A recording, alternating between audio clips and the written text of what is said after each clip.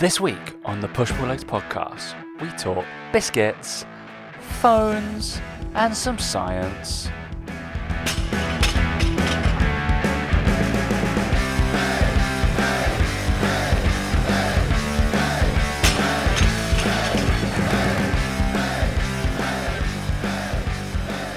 Three, 2, and 1. I'm a bit wet, Dan. Hey guys, welcome to the Push Pull Legs podcast with myself, Damik. And me, Tom Hall. What's going on? I'm not wet. It's not raining here, so that's all good. Raining in England, and it's Jubilee Palaver. Oh yeah, it's the old four-day weekend thing, isn't it? Going on. Yeah. It's a weird one as well because I actually had I crammed my 5 days into 3 days last week because I had a wedding to go to on the Thursday. Thursday weddings. Leanne, what are you doing? Not the one. Yeah, not the one, are they? Let's be honest. It's not. It's just annoying. Yeah, annoying. At least this one, it was back in Essex and not Cornwall, so I didn't have to take the whole of Wednesday off to do stuff. So I just drove back late Wednesday to my sister's. It was fun. They've got a new puppy, Daniel. Little puppy. Oh wow. Little black Labrador named Betsy. Beautiful little thing. Yeah. Yeah, got to love yeah, but yeah, it's the so that's why I stayed down there for 3 days. I was just I get all the good bits of the puppy because I don't have to clean up its shit, so it's real nice. Just have to get to cuddles and playtime. So yeah, that is what you want, isn't it? Exactly. So yeah, it's good. It's a weird vibe in London at the moment. I've thought about it, and I've decided I am going to stay in London throughout. I came to that conclusion because people come at me, this will never happen again. Yeah, but I don't get the monarchy celebration. I just don't get it. I just don't give a shit. And I just don't get how, you're right. It will never happen again that we get 4 day. Well, no, it will happen 4 day bank holiday. It happens all the time over Easter. But I just don't get the whole reason.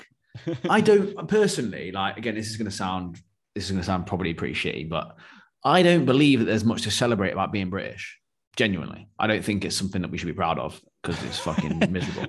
We're talking about we colonized the world and enforced slavery and all this took everything back to the British Museum. We can see all the world's nice artifacts. Yeah, and we behave really well, when we go to watch football games and all this sort of stuff. But I just don't get the celebration. I see people with the flags out and the bunting and all this, and I'm like, for what? I get that there's some sort of history and tradition, but I just think it's a bit over the top. And I just think take the 4 day holiday, of course. But what did I call you today, Daniel? A bigot. You called me a bigot. Didn't you? I said, what did I say? Initiated. Dan cab driver personality initiated.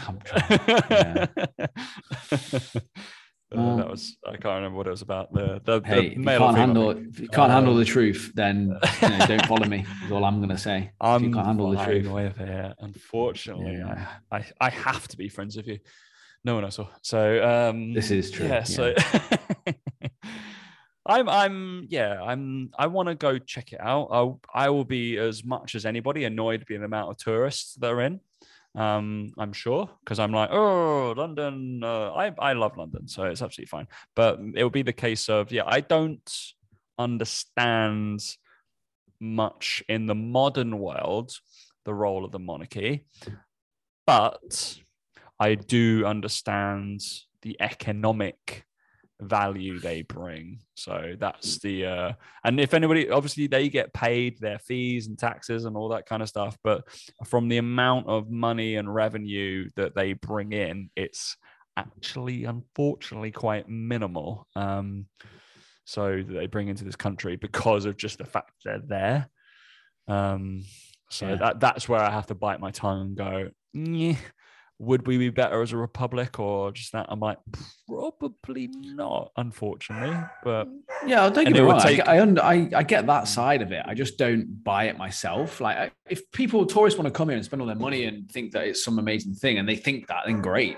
I just don't get why the British people are so bothered by it, because we're not bothered by it. Do you know, it's not going to affect tourism from, you know, we're not going to spend and I saw someone post over there, so it was quite interesting, was this whole like, I think a lot of people do the whole virtue signaling stuff at the best of times anyway, but it's this whole thing around, oh, stop buying plastic shit from China, stop doing all this sort of stuff. And then, but they're happy to put out plastic plates with Union Jacks all over them just for one day. Do you know, it was this whole thing about like, people like Britain as a country is all well and good. They're all big on, you know, save the planet and, you know, don't use plastic bottles. But then this comes around and it's okay to then put up plastic bunting that's only going to be up for one day to celebrate someone's birthday who couldn't give a shit about you. Do you know, it's a bit like, that's the bit that I find funny about the whole process, because I see a lot of virtue signaling from a lot of people. And again, like as a country as a whole, not saying everyone's obviously in on it, but as a majority of people support these sorts of things. And when it comes down to nitty gritty of actually being able to do something about it, and no, got to celebrate though, it's the Queen's birthday. Who gives a fuck? She's got more than enough money. She don't need your thanks or your congratulations. You don't need it. I just find it a bit baffling. I just find that whole thing a bit weird. Like, if she should come out and be like, guys, don't buy single-use plastic shit from China to celebrate my birthday. Don't do it. Just don't do it. Just adopt a Ukrainian kid, right? And I put the money there. Be better off. People don't just take that. Take the Ukrainian refugee in and then get seduced by them and break up your marriage and go off with them. Well. That's what good, being man. British is about. That's what being British is all about. Yeah. Jesus Christ! I couldn't believe that. Like they were so open to go to the media about that. I'm like, why would you? Why would you do that? Why would you go to the papers as well? By the way, I've got a great story for you. You're like. Why would you? Oh, while we're on the topic of Ukraine, actually, I'm going to make a prediction for the future. Are you ready for this? I think in about a year's time, what's going to happen is there's going to be uproar in Britain because they're going to say, these Ukrainians have come over and taken our jobs, right? Because the Ukrainian refugees are coming over, because one of my clients has got one staying in her house or two. Oh, wow. That's cool. Yeah, that's what I said. She was like, we're preparing for her to come. And I know my sister-in-law's friend also has a Ukrainian staying with her.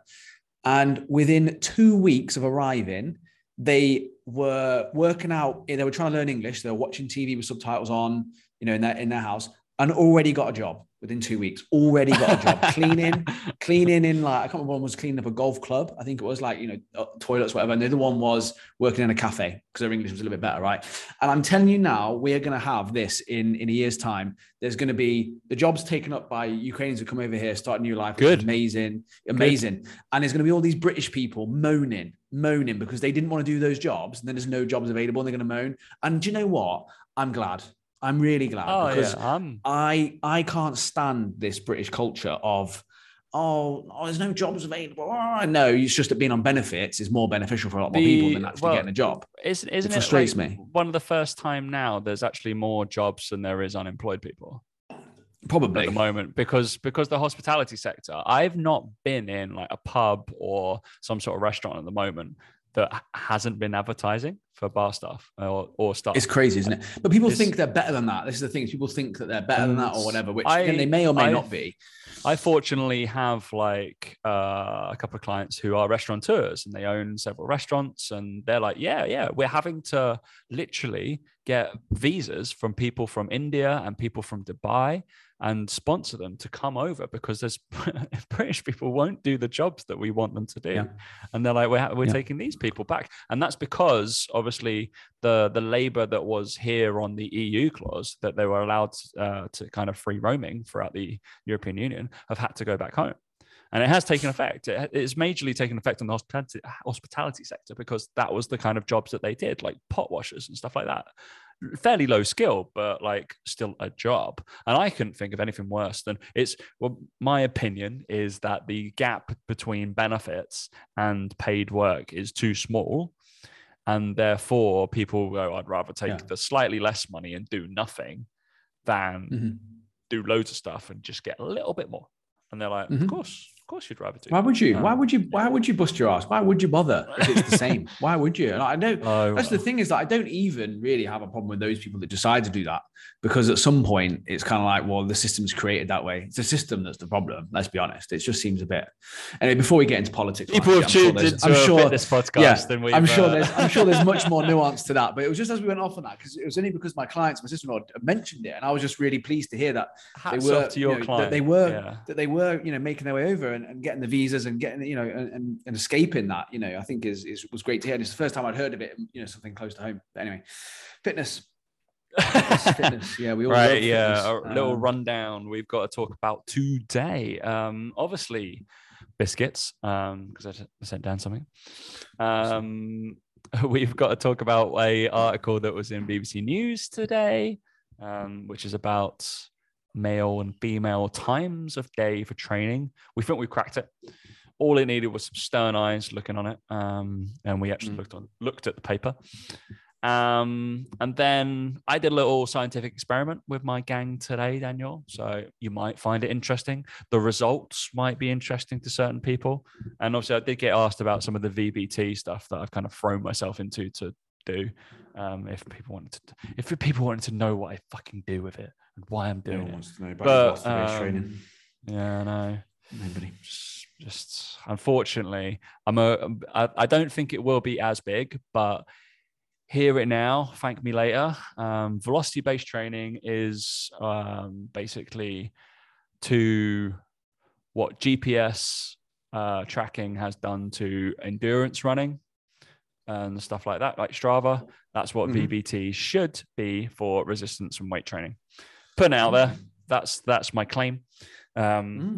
I like to think I've got some sort of scientific brain, and it just makes sense, unfortunately. And I love finding flaws in shit.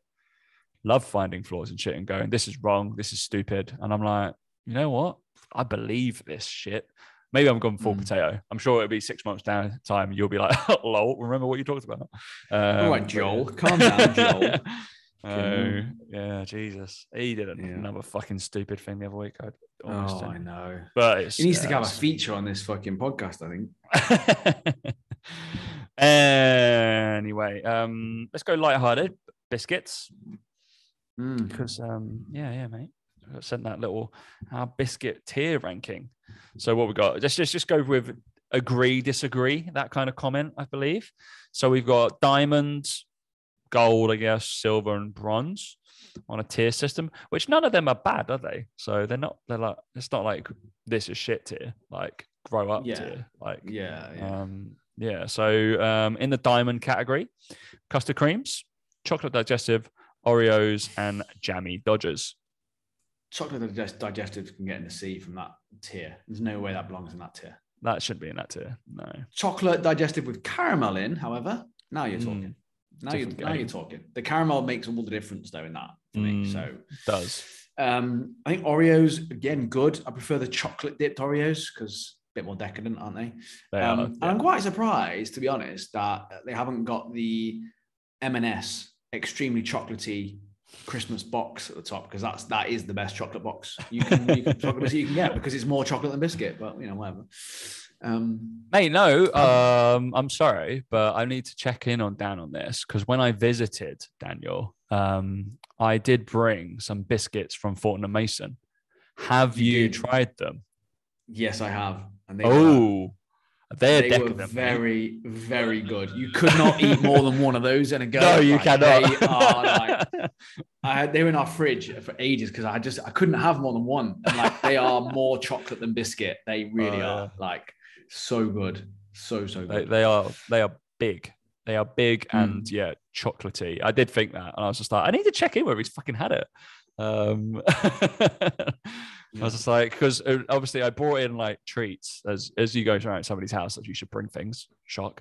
And then within a day, he'd eaten all the fucking Haribos. Fuck me. Yeah. giant bag of Haribos, like 10 quid a fucking packet, massive ones. And then it's like, I was like, yep, bought these for Isabel. You're like, fuck off. Have you? Getting looking. Anyway, I did. Custard creams are standardly good. I do love a crusted cream, so it's fine. I'm happy with that. Chocolate digestive doesn't need belong up there. Oreo, I'd like, but I don't crave Oreos. I get sick of them if I have too many. Yeah, I'm like, Oreos, like they're a big thing over here in Dubai, bigger than they are in the UK. yeah. And I agree with you. They're not. I've literally just had some before we came on air. Actually, 4 of them. They're not anywhere near British biscuits. British biscuits are a million times better than any American form of biscuit. They don't belong in that tier. I think the only one that belongs in that tier is the first one you said. What was that? Custard cream. Custard cream. I mean, what a biscuit. By the way. Right. No, Jammy Dodger. Dodger. That's the only one. Jammy Dodgers are good as well, but good, but not like there, right? They're not diamond tier, are they? That's why I think I like the jam, but the Dodger part of it isn't as good. I feel like the biscuit could be better. It's more like a shortbready kind of. Yeah, it's too crumbly. It's not a biscuit, is it? It's not biscuit. I think in the diamond tier, you need to have jam creams. Jammy Dodgers, they're better than Jammy Dodgers. Jam creams are better. That's kind of halfway between a Jammy Dodger and a custard cream. So you can't go wrong with that jam cream. I also like a Viennese finger with the chocolate in the middle. You know, the two Viennese fingers with chocolate sandwich between them. What were they actually called? Something, I'm sure. Is it not just a Viennese whirl? No, because they're the whirls, Tom. I'm talking about the finger one with the chocolate in the middle.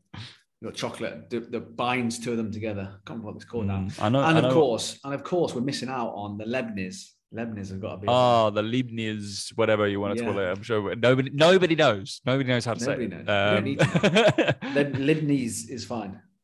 So. They're fantastic. Gold tier Bourbons, Jaffa cakes, not a biscuit. No. Shortbread, and Tunnock's tea cake.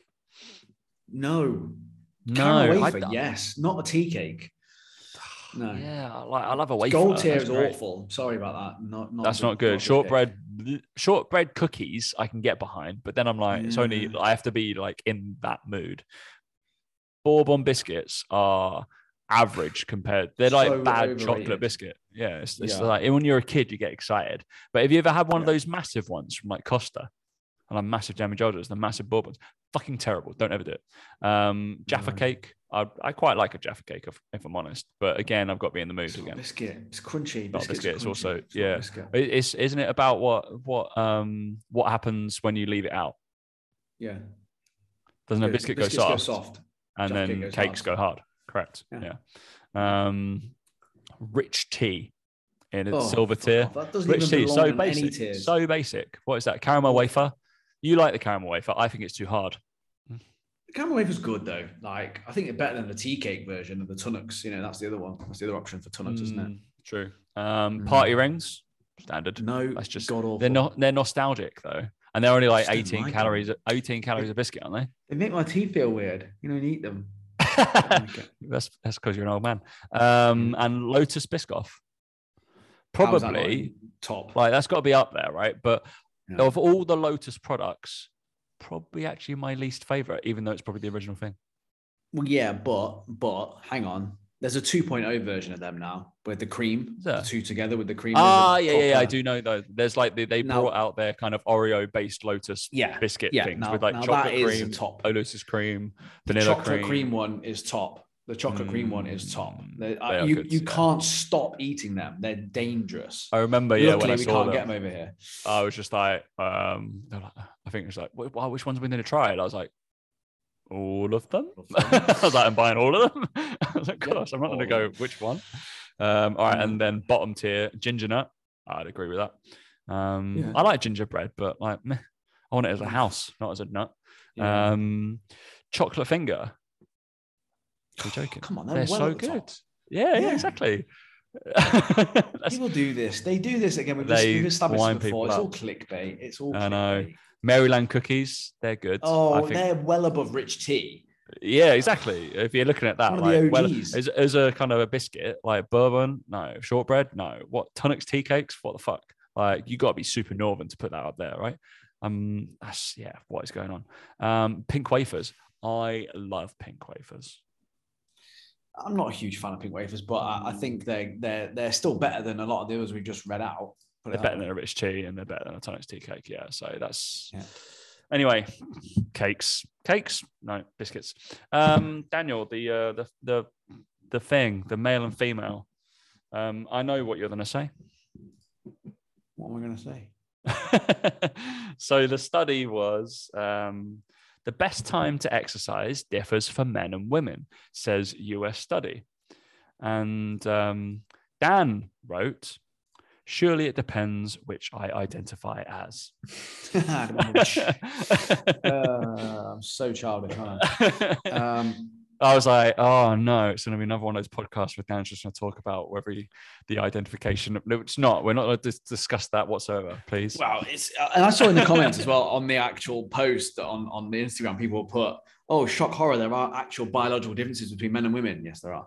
But anyway, but yeah, look, they kind of did a study, and there's not very many people in the study, admittedly. You're looking at in each subject group, there were about 15, 16 people. So they're comparing two groups of people who've got about 15 people in. So take the results, with a pinch of salt, a very big pinch of salt.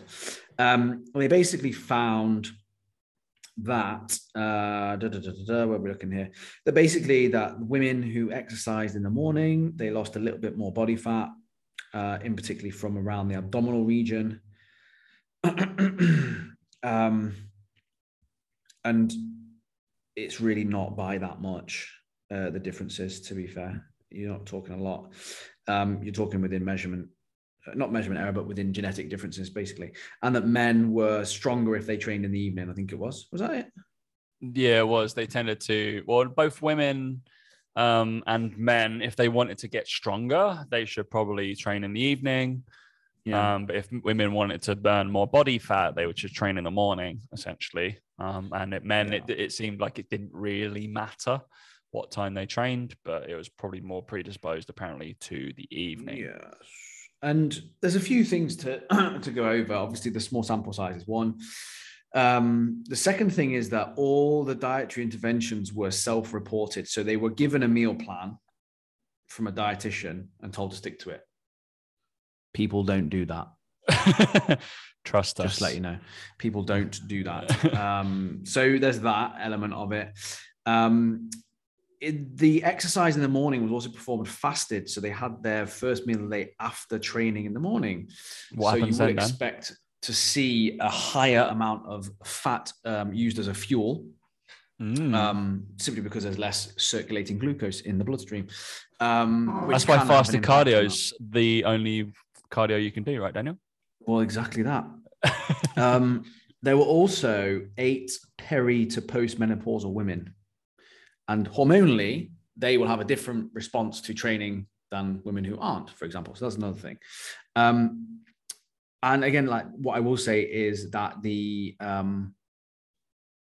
differences between the two groups were really not very high or at all. And they can easily be explained, to be honest, by just going, well, genetically, we all lose weight from different areas. Like if I was to train now and go into deficit and Tom was, we would lose body fat from different areas. Some people lose it from their abdominal region first. They have leaner arms, leaner legs, whatever it is. So you can't pick where you lose it from. And that's kind of what this shows really, is that for all we know, the people we found that in the women that lost the weight more from training in the morning than training in the evening, well, they could have been more predisposed to losing it from the abdominal region, for example. They just could have done. But interestingly, they both lost, I think, pretty similar amounts of body weight, which suggests that they were all probably in a pretty similar deficit and a pretty similar kind of thing. And some people just lost it from their abdominals. Some people might have just lost it from their legs or their backs or whatever it would be. But they didn't really measure the other areas. So it's kind of hard to know what kind of happened with that. So that's kind of looking at the results and looking at the baseline stats and all that sort of stuff. It's really nothing for anyone to be concerned about in any way, shape or form. They kind of matched them up as best they could in terms of height and weight and all these things, body mass and heart rates and all that sort of stuff. But it's just the amount of change that these people are seeing, in between the groups. You would never notice it by looking at anyone. You wouldn't go, oh, they've lost more from their middle than they have. You wouldn't know. It's not measurable in that way. So yeah, I just think it's quite interesting to know that it doesn't make a difference, basically. And our conclusion of if you were like, oh, I'm a female, I should probably make time in the morning to train because obviously that's what's more beneficial. No. You make time when it suits your day and when you feel like you have the most energy to. Yeah, and it's say no surprise that those in the evening were stronger because they've had the whole day to eat more food and to generally prime their CNS to be in a much better position. I think it's more just the body fat stuff that's just a little bit more, I suppose, frustrating because it just adds to this whole thing about like, oh, you can target body fat by training in the morning. You can't. So don't worry about it. Like, it's really not that at all. It's just going to be genetic differences between the participants. So there you go. It's basically what I would say. I'm just, just double checking everything here. Total and regional body comp was obtained with a DEXA scan. So they checked for fat mass, fat-free mass, and abdominal fat mass. But they only talk about the abdominal, not really kind of like overall amounts in the actual news article. Which I'm going to try and read a little bit further while Tom talks. The funny thing is that people are doing, how many people? 1, 2, 3, 4, 5, 6, 7, 8, 9, 10, 11, 22 people, I believe, who have been cited on this research. And the thing is, obviously, they're in the field of research, and this is what they do. They come up with topics, and then they try and research them to advise on basic things. And it's just quite funny from us, our position as kind of coaches, as doers, I guess. It's like unfortunately, it creates confusion, and it's kind of missing the forest for the trees kind of thing. And it's like, we would be like, does it really matter? No, it doesn't really matter. Do we need to research this? Probably not. We need to probably just go, can we properly calorie match people and go, yeah, do this. This means you lose weight. And then people will just go, oh, that's what you need to do to lose weight. All right, that would be more beneficial, possibly, rather than the, at 3 o'clock, this person lost weight. At 4 o'clock, this person lost weight, or for example. So just like, oh, unless you were to like, I feel like, could they extrapolate the study of like, I don't know. It's hard. It's hard to look. I just think looking at it, it's all within the realms of normal numbers that you would see. So for example, the difference between the percent body fat that the AM and PM group lost was the same. So looking at these numbers here, it is not a lot. And this is the thing here, is I want to stress this. This is an 8-week thing, right? This is 8 weeks they've done it for, right? The AM group on average were 30.7% body fat. And at the end of it, they were 29.3. So that's a drop of 1.4% body fat, which is fuck all. It's not worth it, right? And then the PM group went from 32.2 to 31.4, which is 1.2%. So the difference in total body fat loss was 0.2% between the groups, 0.2%, which is within the realms of genetic variances between the two groups, right? For one. Yeah. Bearing in mind there was only 8 in each group, or whatever it was, by the end of it, because of people dropped out. Then the abdominal fat has gone from 28.7% to 26.1% in the AM group, which is a difference of 2.6%.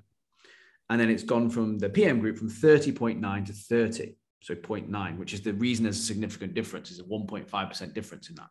The other thing you got to remember is you're doing it based on percentages. You're not doing it based on abdominal actual fat mass.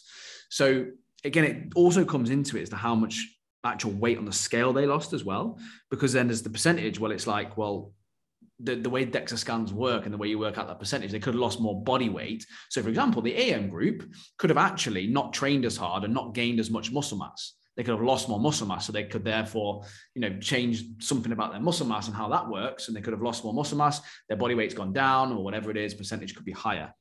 Is that right? Yeah, percentage will be higher then, wouldn't it? total fat mass would be as a percentage higher. So you could argue that could be the case. It could be that the female group in the PM trained harder, gained more muscle mass, right? Then you look at fat-free mass, and you can see that the groups gained about the same in terms of fat-free mass. So it's like 1.5% the other way. So it's like, it's just so negligible in terms of like the numbers you're talking about.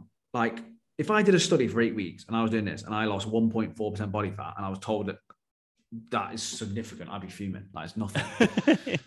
I could get you that. I could get you that in 10 days if you stuck to what I said. Like it's just not a lot. So I just don't think it's useful information or useful data in any way, shape or form, to be honest. I really don't. Yeah. Hip fat. So they didn't talk about hip fat. What's that happened there? Hip fat is about the same. Yeah, no difference really. But the standard deviations are quite high. So there you go. That's what's done it. Right. Here we go. Fucking hell. So the standard deviations of abdominal fat percentage were 10.7. So that means that the average, which is 28.7 to start with in the AM group, it means that the variance was between 23.7 and 33.7 variance. And the abdominal fat standard deviation is the highest out of all of the percentage body fat measures. So body fat, hip fat, fat mass, and fat-free mass were all around 6 to 7 standard deviation. And the abdominal fat was 10 standard deviation, which essentially means, for those that maybe aren't clued up with science stuff, means that of the abdominal fat percentages that were taken, they had the widest range of them. So they were all quite different, which again suggests that someone in that group may have had a slightly larger change or a slightly smaller change, and that would have affected the average because there's a larger range. So if one person did really, really well on that and one person did really, really shit, it kind of like skews the average a little bit. And interestingly, it is the highest standard deviation out of all of the things to measure, which again leads into it's obvious also as well, more likely to have measurement error within it because of the range of it as well. So yeah. I've only just picked up on that because I just checked. It's staring me in the face now, but yeah, that's interesting as well. That is. Which tends to happen when you see those pieces, those get bits of data just get deleted essentially, and then just like, nope, yeah, that's an anomaly that doesn't normally exist. Yeah. Yeah. To put it into layman's terms, it's kind of like saying, right, we had 10 sprinters that ran 100 meters.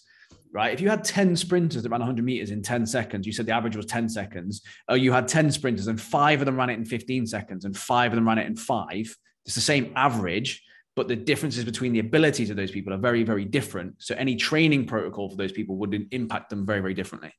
For those that maybe, hopefully that makes it a little bit more sense. So yeah, basically, don't worry about it. Don't worry about what time of day you train. Train when you can. Easy. What time what time would you normally train or like to train? I usually train in the morning, get it done.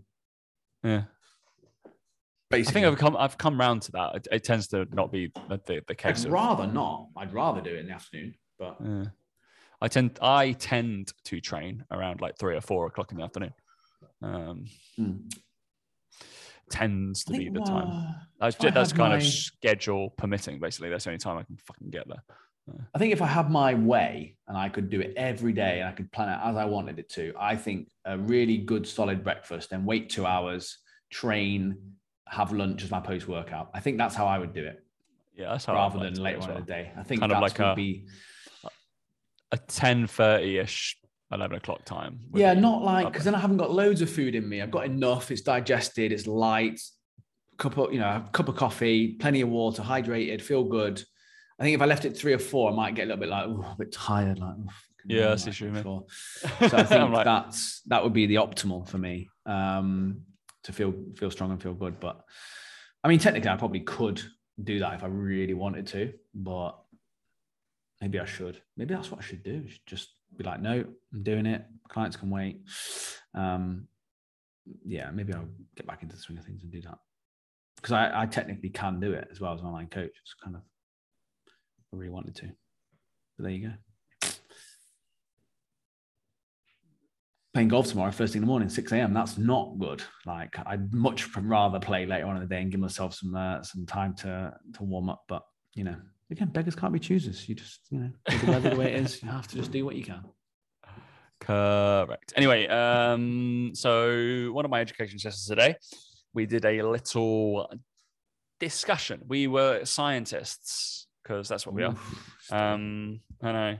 I decided to set upon the task of my coaches, 6 of them, 7 of them, I don't know, to basically, we have in all third spaces, it's similar to something I did the other week, but we've got a new piece of kit, which is made by a company called Normatec. Dan will be kind of familiar with them because they might have been being used around the time we were in football, but not so much maybe from our clubs. I don't know. But there's like these compression air leg things for recovery. All about the compression, yeah. All about those big, basically. So you can do them on arms and legs. I don't really see the point of the arm ones. I guess it can do the same thing, but I just never feel that fatigued because arms tend to not feel as fatigued as legs because you don't use them much. Shock. All right. So put them on the legs. So they're for recovery, kind of like mimics. Imagine putting a blood pressure cuff on your arm, and it's going to mimic that kind of pulsation effect. And it's kind of just going to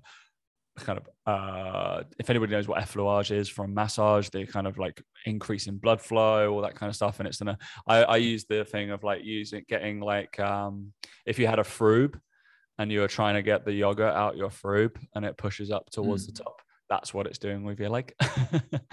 It's just about right? Okay. So it's just like pumping all the angry lymph crap all the way up to so recovery protocol.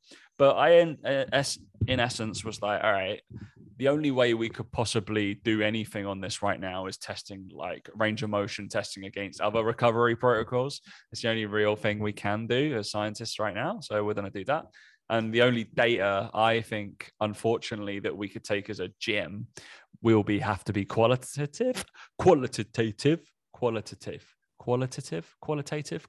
data. Has to be anecdotal. It has to be just like, how did you feel after this? How did you feel a day after using it? How did you blah blah blah, all that kind of stuff. And that's the only way we can't really, unless it's like, I don't think you can add performance-based data because we're not going to be able to like measure the fatigue or the lactate acid buildup or something like that and how far it's gone. It's not possible in gym facilities, right? So I'd like to see that was the case. And also the premise of, Dan, if you were going to use these garments, would you use it straight after workout?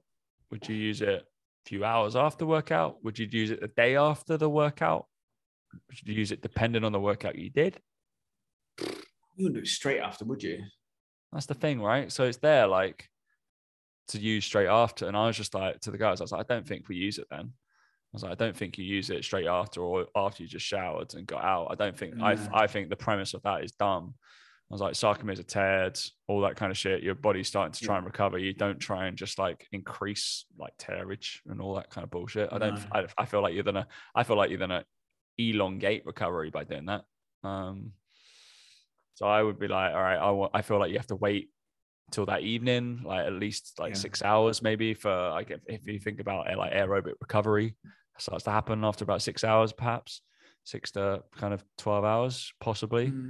But then I was like, maybe it's the day after is the thing that you'd probably use it off like a certain like heavy leg session or something that you're feeling fatigued, that you want to be able to do it. So it's interesting. Anyway, I digress. So we used that, and what I set out was we're going to do, I taught them a Eli's test, a little modified Thomas test, and just some hamstring flexibility stuff. And then got them all to assess each other, pair up. One person put the Normatec on for 10 minutes. Okay. So they sat there in recovery mode. I would expect, okay, so the premise was with a test range of motion, put them on. I would expect, even with that, just to like maybe increase range of motion a little bit, to chill them out, desensitize their muscle and go. That was what I would hypothesize. So then I got the rest of them. So we paired up. And then we did static stretching on each like leg for 3 minutes at a time on each like little muscle group. And then we did whilst this is all happening. So one person did that. One person did partnered foam rolling. So that is, and I didn't realize that they didn't know what that was. And I was like, is it not self-explanatory? I was like, you're getting foam rolled by you, by the other person. I was like, they were like, what? I thought foam roll was just for you. I was like, yeah, but if you foam roll yourself, you will always back off. Yeah. If you get foam rolled by someone else, they don't know what pain you're in. Therefore, they push hard. So administer. They're like, shit. And I was like, actually, you know what? Go grab a wooden dowel, and you're going to do it with a wooden dowel instead of a foam roller, because I know that's going to hurt and it's going to make some sort of desensitization of change, and that's fucking painful.